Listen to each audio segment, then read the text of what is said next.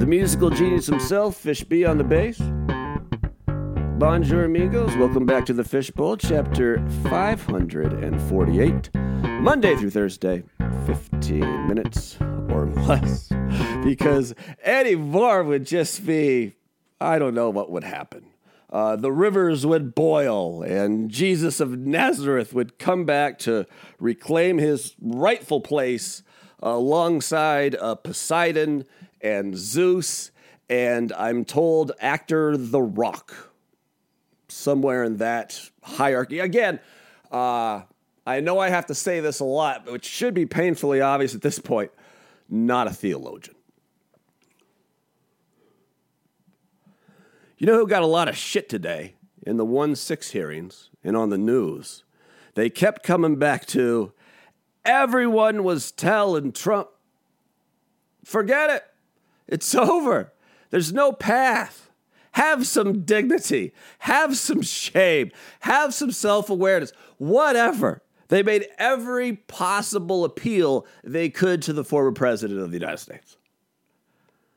None of it worked. The only voice that could get through to the Donald was none other than an inebriated Rudy Giuliani. Not only is inebriated one of my top 5 words in the English language, it sounds so much more dignified than white girl wasted. But the only person the president would listen to on election night was an inebriated Rudy Giuliani. As if the adjective inebriated somehow delineates the line between good Rudy advice and bad Rudy advice. Somehow, if Rudy had only been uninebriated, his legal advice and moral compass would have been spot on. He would have spoken the kind of words from Jesus of Nazareth that would have grabbed President Trump by the balls, apparently his only body part that he's still in touch with, and communicated him that the big lie, as it would become, and raising $250 million for some magical defense fund off your loyal followers who Trump successfully convinced that there are no authentic or true voices in the media. The only authentic true voice in the cult of Trump, of course, is the cult leader himself, Trump.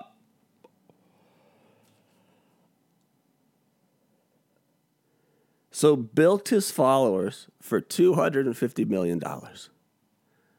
Still rides or die with the big fucking lie. And none of the Republicans care. Or very few of them. Very few of them.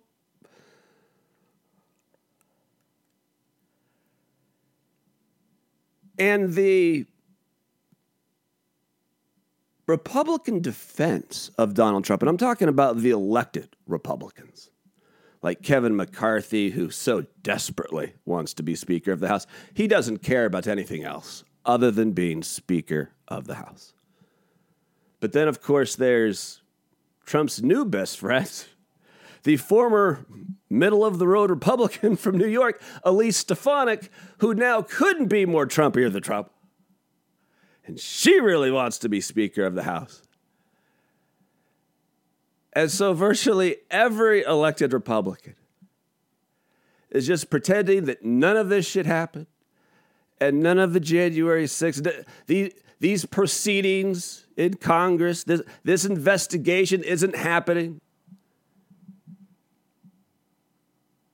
And the argument they're giving their followers is basically the poison tree defense, which is this committee is so hell-bent on nailing Donald Trump's balls to the wall that any fruit from the poisonous tree of this investigation is therefore Invalid.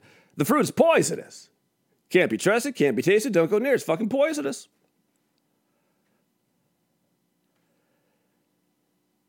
Because apparently, all the information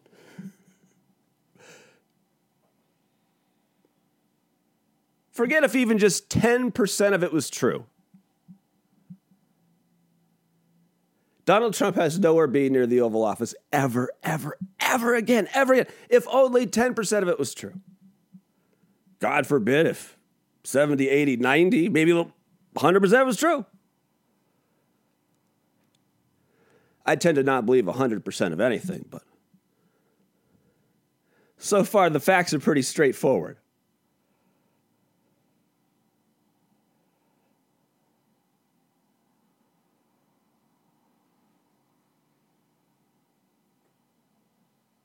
But somehow, because if you were to watch Primetime Fox, because Tucker Carlson feels that he hasn't gotten a satisfactory answer from the FBI regarding his Ray Epps conspiracy. Because of that, because Tucker Carlson hasn't gotten a satisfactory answer to his Ray Epps conspiracy, the whole thing is bullshit. Wow. Okay. All right. But none of it would have happened if it wasn't for an inebriated Rudy Giuliani. Again, if he was sober, he's a straight shooter.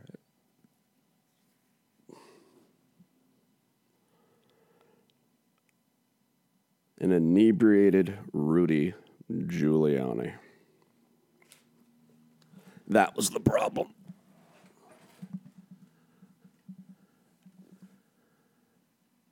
Can I share one really happy thing with you before I go? Can I just share one happy thing? Inflation is not so good. In addition to not being a theologian or a lawyer, even though I got a B in constitutional law at Washington State University, not a lawyer, I'm also not an economist.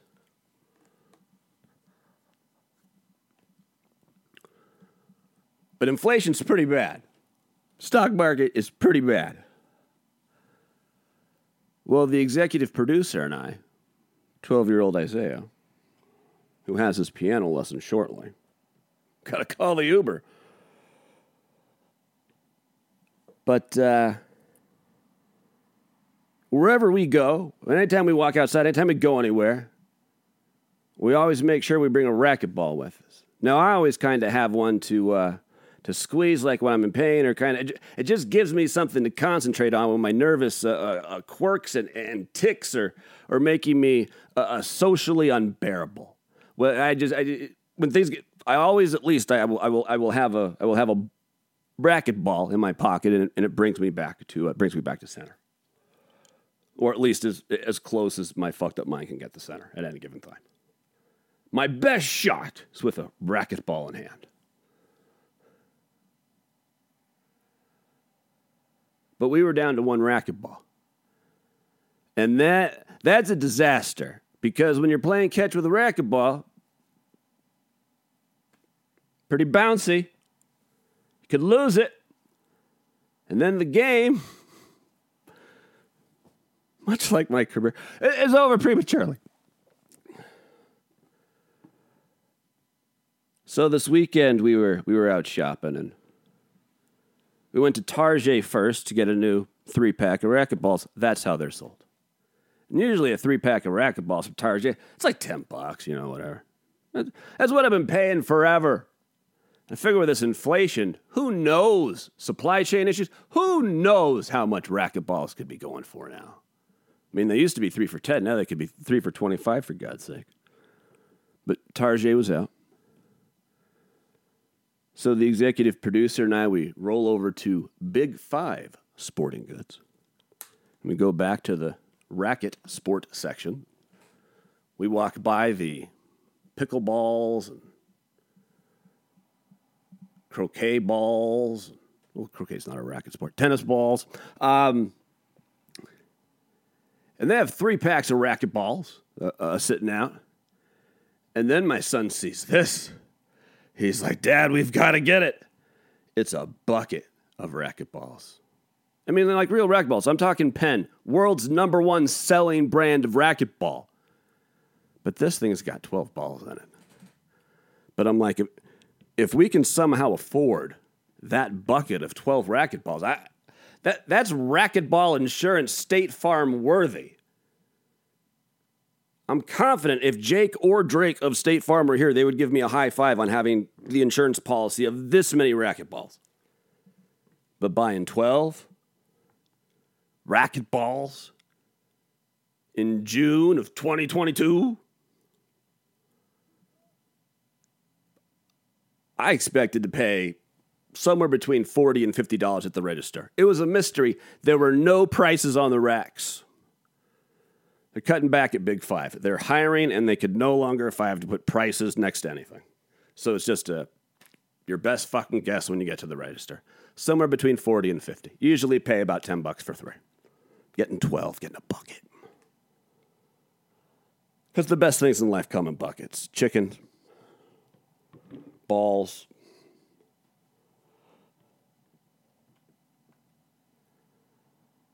wet paint humor.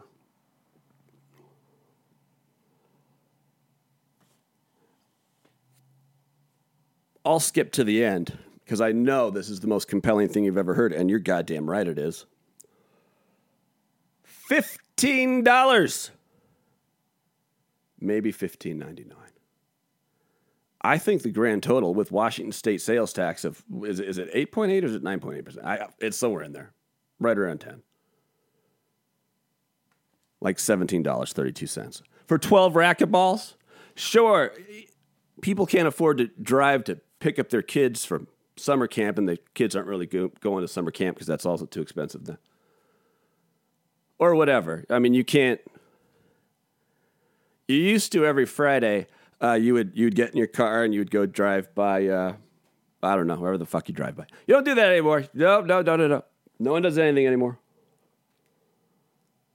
But if you want to buy 12 racquetballs, I figure everyone appreciates a bargain when you can find it. So take that and go confidently on your way. And hopefully all of us will continue to navigate the rest of our day, and until we get to chapter 549 tomorrow, navigate these days with a better moral compass and better legal reasoning. I got an idea. Let's throw the entire country under the bus. How does that sound? Well, it was only because he was inebriated. Sober Rudy. Never, ever, ever. Let us all exercise better judgment than an inebriated Rudy. Till mañana. Say adios, Fishby.